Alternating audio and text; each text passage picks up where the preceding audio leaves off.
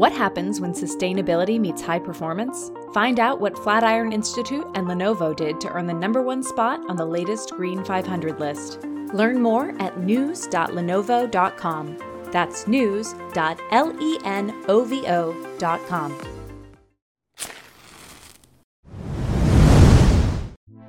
As we decarbonize the electricity grid, which is happening pretty quickly over the next few years, the Scope 3 supply chain is turning into the biggest proportion. If we can move electrons around, which is computing, to make it more efficient to move the atoms around, that's where the energy really is, then you're providing optimization for these physical processes where the real carbon is being emitted around the world. These are very big individual machines, but it's not like there are thousands of frontier-sized systems. It's just one. So the total aggregate capacity of HPC is relatively small compared to the total aggregate capacity of enterprise computing or cloud. From Orion X in association with Inside HPC, this is the At HPC podcast. Join Shaheen Khan and Doug Black as they discuss supercomputing technologies and the applications, markets, and policies that shape them. Thank you for being with us. Hey, Shaheen, it's great to be with you again. Excellent to be here as usual, Doug. Yeah, we have a great topic for our podcast episode today. Our special guest is Adrian Cockcroft of Orion X, and of course, that means he's a colleague of yours, Shaheen. Yes. Adrian has a lot of experience in the area around carbon, environmental, and ESG, environmental, social, and governance issues related to HPC and carbon emissions. So, Adrian, thanks so much for joining us today. And please tell us a little bit about your recent experience as it pertains to this topic. Yeah, thanks for having me on again. So I was on a little while ago. Happy to be here. So what I've been working on in the last few years is sort of the intersection between the computing industry and what's happening in sustainability. And in particular, the sort of measurement and optimization of what we're doing in the IT industry in general, but enterprise computing, cloud, and also looking now at HPC and trying to figure out what's going on there. How does that relate to what's happening in the world in terms of renewable energy and all of the other sort of things you have to do to measure and report on that, and then what's happening general sort of over the next few years. So that's my interest. And then, as was mentioned, I've been working with Orion X for the last 6-9 months, something like that. But before that, I was with Amazon. I was a VP at AWS for a long time, and then focused for the last year or so on sustainability and a couple of different projects. One was managing the Sustainability Data Initiative, which is, think of that as sort of a petabyte of interesting sustainability data that's available for free in the cloud. And then the other part was figuring out what's all the messaging and everything we needed to do to get the AWS field technical and salespeople on board with, like, this is how to think about sustainability. This is how to work with your customers on it. So I spent quite a lot of time getting all of that stuff straightened out. And that's been the focus since I left. I've been particularly talking to people about how do we optimize the sort of enterprise and compute usage of IT, and how do we make that more sustainable going forward. That's great. And, in preparing for this episode, we were chatting, and I was really impressed that you paint a pretty optimistic and positive picture, at least about the IT industry and energy consumption and the strategies that the industry and companies within it have adopted. Yeah, there's actually a pretty good story here, because the IT industry in general and the large technology companies have been amongst the first companies and amongst the leading industry in terms of decarbonizing. We've seen very large investments in renewable energy, in particular from all the different hyperscalers. The largest purchaser of green energy in the world and renewable energy in the world is actually Amazon right now, with over 20 gigawatts, and Google and Microsoft are in the somewhere around 10 gigawatt range. And other large companies, again, they're investing in building wind farms, solar farms, battery farms that around the world to supply green energy for their operations. And what that's done is along with various efficiency gains, it's really caused the growth in use of IT to be offset by a decarbonization of IT. So the actual carbon emissions of IT has been relatively stable. It's around 1 or 2%, depending on how you measure it, for the last decade or so. Whereas people at some point thought that it was going to go up a lot, but this offsetting thing has actually kept it at a reasonable level. And that's in the face, of course, of tremendous IT industry growth. Yeah, the growth, I mean, the numbers right now go probably up to 2021. So 2022, you get to see a few changes. But the interesting thing right now is that if you look at the industry, there's growth in cloud and the growth in data centers in general. But then we've seen another wave of power going to Bitcoin mining and crypto in general, which has pushed the numbers a little bit more. You can argue about whether that's a good use of electricity or not, but it's been an additional workload that's bumped up the usage, although in some places, they've been trying to use more green energy for that as well. And then just very recently, we've seen all the generative AI take off as a huge category, just really in the last few months. And I think what you'll see going forward, people are concerned about the carbon footprint of these huge AI workloads which are coming in. So there's a few different waves of things going along here. Yeah, this is really interesting because digitization of human life means more data centers. That means more power. What I find interesting is we are now at a point where we can look at the workloads that are driving the use of the data centers. When it comes to supercomputing, though, you take that entire data center and you apply it to like one app or a very small set of apps. And that also leads to a question of, is that a good use of energy? Is it worth all that energy to advance science? I think that's the question that was asked. And of course, for us, the answer is obviously yes. So what do we think about the supercomputing world? I think it's very powerful because one of the huge advances we've seen recently is in materials science. And that's very compute intensive. Things like the whole revolution of battery technology. And there's a lot of nanomaterials and very exotic materials. Yeah, that area, it's such a fruitful area right now. You're seeing big advances in the ability to store energy in batteries and get them to be lighter weight. It's just a critical piece of this whole energy transfer. So that's one usage.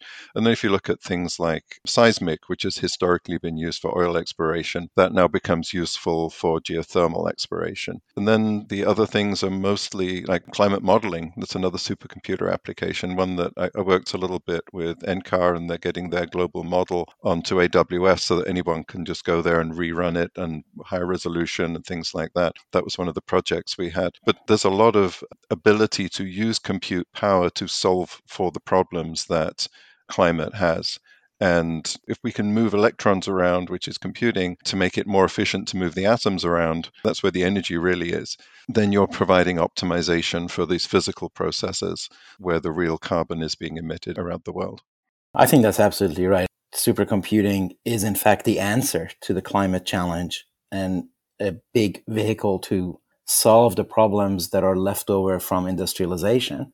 And it's part of the solution, not part of the problem. Now, within supercomputing, we also do a very good job of actually starting to track this as of the last many years now, including Green 500. So let's take a look at how that has been driving better efficiency. And the measurement is gigaflops per watt. That seems like a commonsensical way of looking at it. Do you all agree? It's certainly an easier way of doing it. So you've got your top 500 number of gigawatts peak Rmax, and then you can also report how many kilowatts your machine or your environment, whatever your supercomputer is consuming. Divide the two, and you get put on a different list. And it's interesting to see where the big machines appear on the list, and then there's some smaller ones which are more efficient just because they're running in a smaller environment, I guess. So you can optimize the sweet spot for energy, or you can optimize it for outright performance, and you'll probably be a little bit more hot on there. Yeah, it's one application. So I think in that sense, it may not be kind of thorough. On the other hand, that application has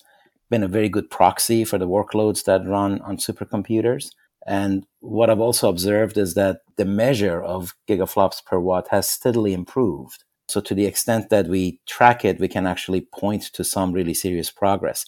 Now, we expect the next installment of Green 500 within the next several weeks as ISC approaches, but it's been a really good list that we always cover when the new list comes out. Yeah, so coming in at number one is a system called Henri. I've been told they do like the French pronunciation, and it is spelled that right? I actually thought it's like Henry, even though it is spelled like it should be Henri.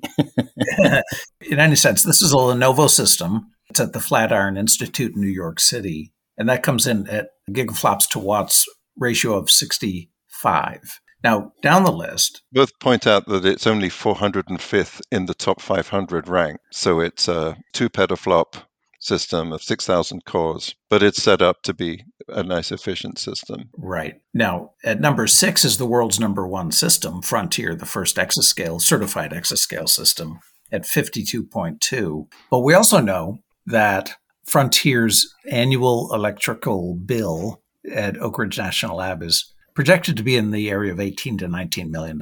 So it's a huge energy consumer. Yeah. The other thing I note is that when you look at what systems are doing well, usually it's the systems that are using the latest technology, which is obviously makes sense. Yeah. So Henry is the only system on that list that is using the NVIDIA H100 GPUs. There we are. So really the systems that are doing well are AMD MI250s and NVIDIA H Grace Hopper kind of a systems. And that sort of makes sense. Yeah, but Frontier is about 21 megawatts when it's running and 8.7 million cores. So that's a pretty big piece of real estate to just turn that on and watch all the lights dim in the state, right? But it's still 21 megawatts. It's not given that sort of the capacity, like the generating capacity that Amazon has globally now is 20 gigawatts, right? So in proportion to the footprint of the hyperscalers, I think the HPC footprint itself in aggregate, these are very big individual machines, but it's not like there are thousands of Frontier-sized systems. There's just one. So the total aggregate capacity of HPC is relatively small compared to the total aggregate capacity of enterprise computing or cloud or something like that. But these are nice sort of headline-grabbing, very intense, hot machines. Has anybody calculated the energy uses of cat pictures on internet? There's a metric. And by the way, maybe another category of measurement on the Green 500 would be actual power source and carbon emissions. So if, for example, any of these systems are powered by a wind turbine farm or solar panels, then that should be taken into consideration. Yeah, and I think that's kind of if you look around the world, the carbon intensity of the grid, what's called the grid mix, varies not just around the world, but sort of region by region. If you think about the interconnected set of electricity grids, there's a local grid, usually a local electricity supplier, that's interconnected with the next state over, or, there's a few states, like we live in PG&E land here in California, but there's, I guess, Southern Edison if you go a bit further south, and there's other people around, right? And it's, I guess, the Tennessee Authority in Tennessee Valley. Mm-hmm. And so you can go look up, and it's actually provided effectively in real time, the generating capacity in a particular area. They all report to the EPA. And if you go to the Rocky Mountain Institute, they maintain a data set there of all of the emissions of all of the, basically everywhere in the US and some around the rest of the world as well. So you can see what the current mix is. And you could kind of look at that. Okay, I'm running my test. And at that point, while I was running that test, this is what the mix looks like where we are. But if you're using one of the cloud providers have their own private sources of energy which offset that mix. They're buying their energy from their own wind farms and solar farms that they've paid to get built. So the numbers come up a little different there. But certainly for anything that's running off of the regular grid, you can get some fairly easy estimate that says this is the carbon footprint of it by looking at how much of it is coal, gas, hydro, wind, all these different things, and solar. So the other thing is when you look at sustainability and energy, there are a few dimensions that emerge. One is that clearly it's an imperative for society to do. That leads into public policy and corporate policy. It leads into the technologies that you must deploy or advance in order to implement those policies.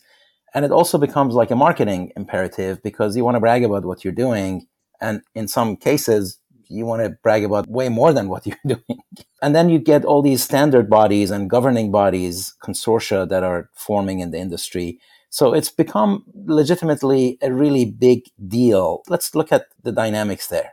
Well, we do know that, for example, some companies are turning to an organization called the Science-Based Targets Initiative, in which case, if you make a full commitment to SBTI, you're actually opening yourself up to being audited by a third party to verify that you're hitting your milestones. And I believe, Adrian, there are other organizations like this. Yeah, this is one of the things, as you get into this space, there's a a huge number of acronyms of various bodies that do different things and allocate that you can sign up for. So the nice thing about standards is there's so many of them to choose from. It's one of those worlds.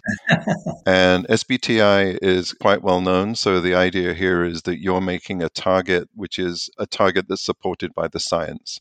So you're going for, the science says we should be trying to keep global warming below 1.5 degrees C globally. That's pretty difficult to do, but that if you sign up for that target, then what they're looking at is the behavior of your company consistent with that target? That's kind of the way they set up a science-based target and following through and doing the right things. Are the policies and the disclosures you're making in alignment with that? So it's a pretty high bar to get to. A lot of people do initial sign up and then you get to say, okay, we're actually delivering on it. And there's a scoring ranking system, the SBTI manager, for how well you're doing against that target. But as you were saying, there are many more. That's right. Yeah, That's right. there are many more. And this comes back to, there's a thing called the Task Force, TCFD. It's the Task Force for Climate Disclosure. And they set out a bunch of goals for how you should disclose what's going on. And this is the basis of all these net zero calculations and things like that people put up. In order for compliance with that, which is really compliance about disclosure, the CDP, the Carbon Disclosure Project, is the thing people sign up for. And the CDP give you a rating based on how well you're disclosing what you're doing. So SBTI is more about what your goals are. Are you setting a good enough goals? And then CDP is more about, are you conforming with the disclosure side of it? And then there are many more similar kinds of things out there. And there's a list of 20 or 30 of these acronyms that I have stashed away somewhere because I can't get them all straight. And how do you measure what you disclose? Is there a standard or there's some kind of an accuracy to those? Yeah, there's a standard way of assigning carbon. And this is where there's actually another topic here we should sort of migrate to a bit, which is they're called the 3 scopes of carbon. And they are defined, everyone uses the same definition for this. But the first one is the fuel you burn. Basically, if you think about the fuel you burn in your car, that's scope 1. Mm-hmm. Any fuel, gas you burn to heat your house in a personal it's the source way of power. Looking at it. Yeah, but you're actually, the fuel is being turned into carbon by your action, right? You own that fuel, right? The second one is energy you purchase, or somebody else is burning fuel to make energy. It's mostly electricity. There's a few cases where people consume heat directly, but it's almost all the electricity, and that's called scope 2. And when we talk about green energy and this green 500, most people think about that. It's the energy consumption piece. If you look at a data center, the fuel burnt is usually the backup generators, and it's a very small proportion. It's usually a fraction of a percent of the total. It's not usually that material. But you can also buy carbon-free diesel fuel or put bigger batteries in and things to reduce that. But then the interesting thing is what's called scope 3, which is where it gets pretty complicated and confusing. But think of this as your supply chain, upstream and downstream. And typically it's all the suppliers where you get everything from. And it includes the concrete you needed to build your data center, the steel to build the racks, the aluminum for your packaging and your machines, the silicon that goes into your machines, and then the shipping of those machines from where they're made to you, the whole supply chain. Mm-hmm. As we decarbonize the electricity grid, which is happening pretty quickly over the next few years, the scope 3 supply chain is turning into the biggest proportion. And one example of this, if you think about a solid state disk has a lot of silicon in it, but it doesn't run very hot. And it turns out that it takes more energy, more carbon to make an SSD than it will emit from the energy use, even with a normal kind of grid mix in its lifetime. So several years of energy use, but the amount of electricity you need to make it is, the carbon for that electricity, for the processes required, is much higher. And if you look at the CPUs and GPUs, they get so hot, they pretty much glow in the dark. So once you get things like that, then the energy use is more than the cost of making the silicon. But the silicon in the SSDs and the GPUs and the CPUs is really what dominates the carbon footprint of an HPC environment. Assuming that you've bought green energy for it, that becomes the next thing that people have to optimize for. What about other technologies that are under development that'll impact server efficiency? Yeah, I think there's a few things. Certainly there's some of the CPU architectures now. A lot of the GPUs really tend to dominate in HPC, but on the CPU level, we're seeing some of the ARM chips be better performance per watt than the Intel architecture chips. And you're seeing that from just from like Apple doing this with its Macintoshes and things like that, but also in the cloud with the various cloud providers have now got systems which give you better performance per watt and some cost advantages for ARM-based silicon. But I think in HPC, it's really come down to, which GPU you're using, and those are most of the power going into a GPU is in the floating point units and the data movement and the memory bandwidth, which doesn't really depend very much on the CPU instruction set architecture. So it's maybe a bit more of a wash there. But then we were just thinking about the other parts of the system. There's maybe the cooling systems, some of the water cooling systems potentially could give you better power usage efficiency. So think of this as the electricity that's delivered to a data center. How much of it is actually used to do the compute, and how much of that is used as sort of losses in the power conversion systems and to run the cooling system. And typical values for PUE go from about 1.1 for the most efficient data centers to about 2.0 for some of the data centers that may be less efficient, or they're in very hot, humid environments like Singapore, where it's very difficult to cool everything. So water cooling is one area that's potentially interesting. I think, Shaheen, you were talking about photonics. Well, in general, while when it comes to CPUs, as you both know, I think the fab technology plays a much bigger role than the instruction set architecture. And I think microarchitectures and macroarchitectures have kind of decoupled those. And so I think, Apple M1 is good because it's like 5 nanometers more than compared to 10 nanometers, of course, going to be better, that sort of a thing. So I kind of look at it as advanced technology. So using flash instead of spinning disk is an example of it. Using optical instead of electrical is an example of it, depending on what the use is, of course. But then also there are companies that are saying, I will make sure that your data is compressed and not held in memory when you don't need it. I can power manage different parts of the chip so that you're not using power when you don't need it. So there's more efficient use of the resources that you have that are also technologically based. They could be software, they could be whatnot. So those I see as examples of advanced technology that can reduce your energy usage and make it more efficient. And as you were saying, Adrian, every little bit counts. And as you remove the big guys, the smaller ones become the next big guy. So how did you put it? It's an all of the above thing. Yeah, that's what, it's all of the above strategy. So if anyone says, well, that way of solving for climate change won't solve the problem, here's another way. So it's fine to be just working on one of them, right? Because there's a broad front here and all of the different solutions are needed.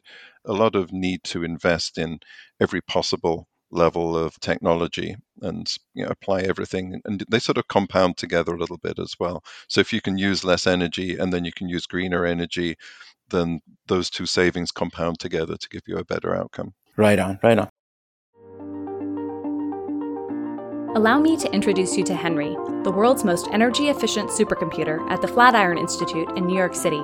What sets Henry apart? It clocks in at just over 65 billion flops per watt of power, making it top the Green 500 list of energy-efficient supercomputers. Beyond speeds and feeds, Henry opens possibilities for doing new kinds of science and driving new discoveries. And it's powered by Lenovo ThinkSystems and NVIDIA GPUs. Learn more at news.lenovo.com and search for Green 500. That's one word, GREEN 500.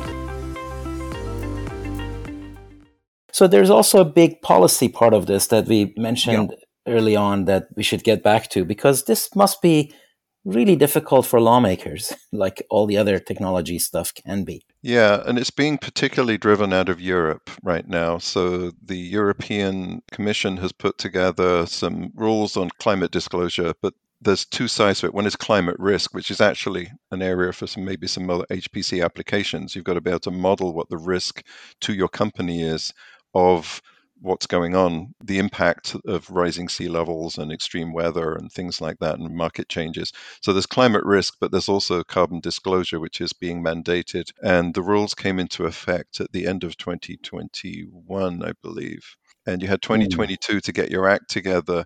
You're supposed to measure 2023 and you're supposed to report it in 2024. And that's the European rules sort of timeline. that people are working to.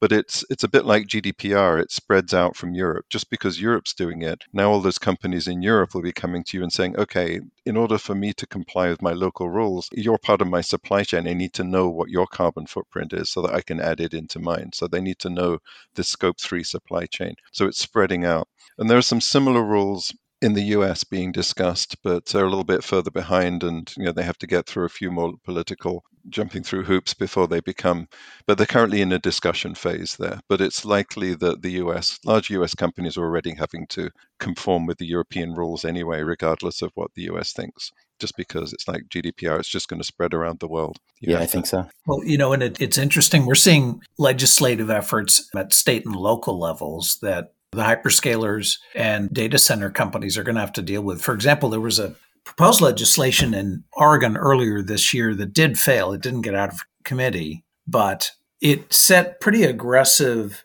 annual targets for reduction in greenhouse emissions. And with your background at Amazon, Adrian, it was kind of interesting because, there were reports in the media that Amazon AWS was lobbying pretty aggressively behind the scenes to kill the bill. Yeah, I think in general, Amazon doesn't like having its ability to decide what it wants to do legislated. So they just have a standard reaction aversion to that. Aversion. They just, So I think that's kind of, I wasn't involved in this at all, but that's sort of like what I expect them is to anything that constrains their ability to make the right business decision. But what's happening in Oregon's interesting because it's historically had a lot of hydropower and very green electricity. So a lot of data centers were set up there, although it's not particularly a good place to set up. The internet connectivity to Oregon isn't particularly great, but it was a good place to get cheap electricity and green electricity. But what's happened, I think, is that there are now so many data centers there that they've run out of power from the hydro systems, and they're having to start putting in additional power sources. And this is where the problem's coming along because they have peaker plants, which are gas-powered plants that turn on when there's peak needs for electricity. And, when everyone's running at once in the summer or whatever, these peaker plants are running. So you're not really getting that green electricity anymore. So they have to figure out how to put in more wind and solar. And then the local communities are saying, hang on a minute, we should stop giving big subsidies to these things to turn up to use this, quote, cheap electricity, which is no longer cheap because you've used up all the cheap electricity and we're having to do bigger investments in our own quality of life and everything. So you start to see those kinds of effects. It's really, I think this is largely because the hyperscalers have hyperscaled. They're no longer just a small thing on the side anymore. It's become, Amazon's now got their annual revenue is bigger than all the other. I think it's the biggest revenue enterprise computing provider now. They're bigger than HP and IBM in annual revenue. This isn't a little thing on the side that it was a decade or so ago, right? It's turned into the mainstream. Yeah, this really shows how difficult this is for politicians because I bet you, like you alluded to, Adrian, they'd had incentives to attract a famous company who's going to build a famous data center in the state and not probably thinking far enough out that maybe this is too good an offer and we're going to be overwhelmed by it. And now we have to invest in power sources when we didn't plan on doing so. Yeah, and this has happened there's similar reactions in Dublin as well. In Ireland, there's some similar pushback. And then there's something, I think, in London, in like the West London area, they can't put any more data centers in because there isn't enough power for the houses. And, it's like a regional problem. And this another big problem we have is the interconnect. You've got to be able to run those long distance power lines that can interconnect these sort of islands of generation. Right. And the whole system itself is pretty complicated, just keeping it working. Mm-hmm. Well, I have to say, part of the reason I'm down this path is because I think a lot of the political processes and attraction of businesses into geographies is driven by industrial mindset, where they think it's a factory and it's going to generate a lot of jobs and it's going to do this and we better provide the incentives. Whereas in the information economy, it's a different dynamics. You're going to need the power, you're going to need this. It's not just kind of roads and bridges. And I'm not sure all of these are being taken into account. Yeah, there's usually some local tax revenue or something like that they get out of it. But yeah, it's like these big industrial plants, like people put up chemical plants and they don't generate very many local jobs. They sort of pollute the environment. So I think this is a general problem of industrialization, right? Where are you going to put these things and whose backyard are you going to end up in? And how much lobbying power do they have? It's an interesting point. Our friend Bob Sorensen at Hyperion Research, Mhm. I saw him give a presentation about these huge data centers that are around Northern Virginia. And I think they have very favorable pricing and taxes that have attracted, data centers, hundreds of thousands of square feet. And as he said, the employee parking lot has like a half a dozen cars in it. Mhm. It's kind of a strange contrast. Yeah. Yeah, you don't need people in there. Yeah. Ashburn should have "Welcome to the Cloud" on it, on the Yeah, city exactly. sign as you drive into it. It's because that's pretty much where the cloud lives. Now, I want to talk about offset, carbon offset. And the way I see it is that you either make up for it or you pay for it so somebody else can make up for it. Can we talk a little bit about what the state of the market is for that? Yeah, this is a sort of a minefield. There are good offsets and bad offsets, and part of the problem is trying to figure out which one's which and who's doing what. And that's why things like SBTI and the Carbon Disclosure Project, they will look at where you got your offsets and are they good ones. So, for example, really think of offsets working in two different ways. You can either do it at the energy level or at the carbon level. Right. If you go and buy a lot of renewable energy by contracting with an energy supplier who is connected to the same grid as you to say, that wind farm over there, I'm buying your output. And yeah, it's kind of the electron's an electron, and you're stuffing electrons in the grid over there, and I'm pulling them out over here. And that's a good way of doing energy level offsetting. So you do it with power purchase agreements and things called RECs, renewable energy credits, where you say you're selling the fact that it's green as a little premium. That's the best way of doing it. The trouble is that they let you trade these things across borders. So you can have a renewable energy in one country and you can actually sell it to another country, even though you're not really connected to them. And here you're really saying, well, I'm generating less carbon here and you're generating more there, and we're offsetting through the carbon cycle. So you have to look at an offset and say, if it's energy and it's connected, it's good. If it's disconnected, it's not really an energy offset anymore. So then you have to look at carbon offsets and decide, is this a good carbon offset or not? And you can buy carbon offsets quite cheaply. And what you're buying is somebody saying, yeah, I planted some trees. And you go back a year or so later and the trees have all died, and it's just not, it's a super cheap environment, right? So if you I do didn't it know I right, needed to water them. yeah, or a fire came through them. And actually, this did happen. Some of the Microsoft investment in forestry, one of the forest fires went through and burnt them all. So you have to buy insurance to go replant them again. And so there's an insurance process that covers it. So it is okay in the long run, but yeah, it is harder to do. So, one of the better ones will be, they will be properly maintained. They will still be there in another decade or two, and there'll be insurance in case that they burn down or something. But that ends up being a more expensive and a more higher quality carbon offset. And then finally, there's carbon removal, where people are paying to just do direct carbon removal, use some cheap energy to try and suck carbon out of the air or out of the sea or something like that, and to actually sequester it, put the carbon back in the ground. That's very expensive, but it's sort of in the early stages of development right now. Excellent. Adrian, Excellent. can I ask you, as a role, looking at big picture, when we hear about the big hyperscalers, big tech companies, and I guess this would also apply to major data centers and HPC centers, when they make statements that they're committed to being 100% renewable. For example, speaking of Amazon, they say they're going to be 100% renewable by 2025, which is 5 years ahead of their original commitment. Should we believe, I'm not pointing out Amazon, do we believe or not believe them, but as a rule, should we believe the projections of the big tech companies? Yeah, I think certainly if you put out something that you know is not true, then you'll get into trouble for it, right? So these are all in good faith, the best estimates they have, right? So the question then is, how are they doing it and are they going to get there?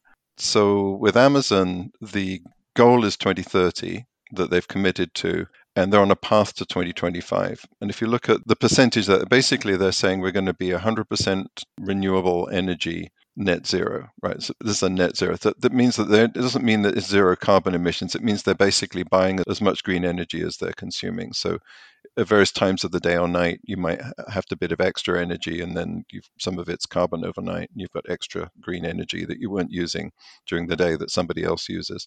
So it's kind of, that's where it gets a bit sloppy around this net zero place, but it's a reasonable goal because most people are so far from it. But Amazon publishes the number every year for where it is on that path, and I think it went from 75 to 85% from 2020 to 2021. and it's working towards that 100%.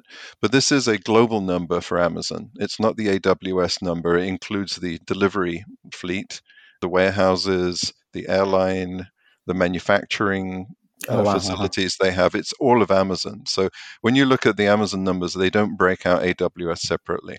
What AWS says, they have a list of data center regions in the world where they are at least 95% renewable. And it's basically all of the US and European regions are currently on that list. The regions that aren't on that list are primarily in Asia, and this is where the problem is.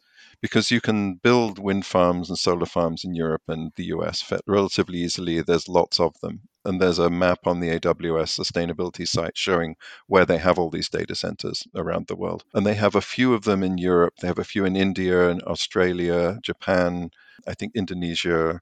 They're working, I forget exactly where they are, but they're working on all the places where they have regions they want to have solar and wind and batteries. But it's still, the grid mix in Asia is still very coal-based and very dirty, very, very carbon intensive. And this is why the silicon, which is made mostly in Japan, Korea, Taiwan, and China, right? That's why the silicon has so much carbon in it. And those companies have made commitments to companies like TSMC in Taiwan have made commitments to by 2050 that they will be net zero and they'll decarbonize and whatever. So it's sort of the supply chain, particularly the Asian supply chain, is running a decade or two behind the US. And I'd say Europe is ahead. The US is a few years behind, but not far behind.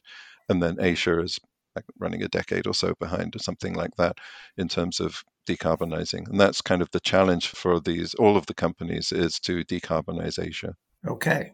Very good. Excellent. So maybe this is a good place to conclude this episode. There's still a few things we didn't talk about that we're going to have to come and talk about in a future episode, specifically all the different cooling technologies that are out there. But I had a lot of fun. Thank you. Yeah, thanks. Always good to chat. And yeah, this is such a complicated area. There's a lot of things that aren't obvious and a lot of acronyms, and it's taken me a couple of years just to kind of become at least passingly familiar with all the different things going on here. So don't envy anyone that's trying to figure out how to take their entire HPC system and work out how to make sure everyone's going to agree that it's green. It's a lot of work. All right. Well, Adrian, you've been a wealth of knowledge, and thanks so much for your time. Yeah, thank you. All right. Thank you. Take care. That's it for this episode of the @HPC podcast. Every episode is featured on InsideHPC.com and posted on OrionX.net. Use the comment section or tweet us with any questions or to propose topics of discussion. If you like the show, rate and review it on Apple Podcasts or wherever you listen. The @HPC podcast is a production of OrionX in association with Inside HPC. Thank you for listening.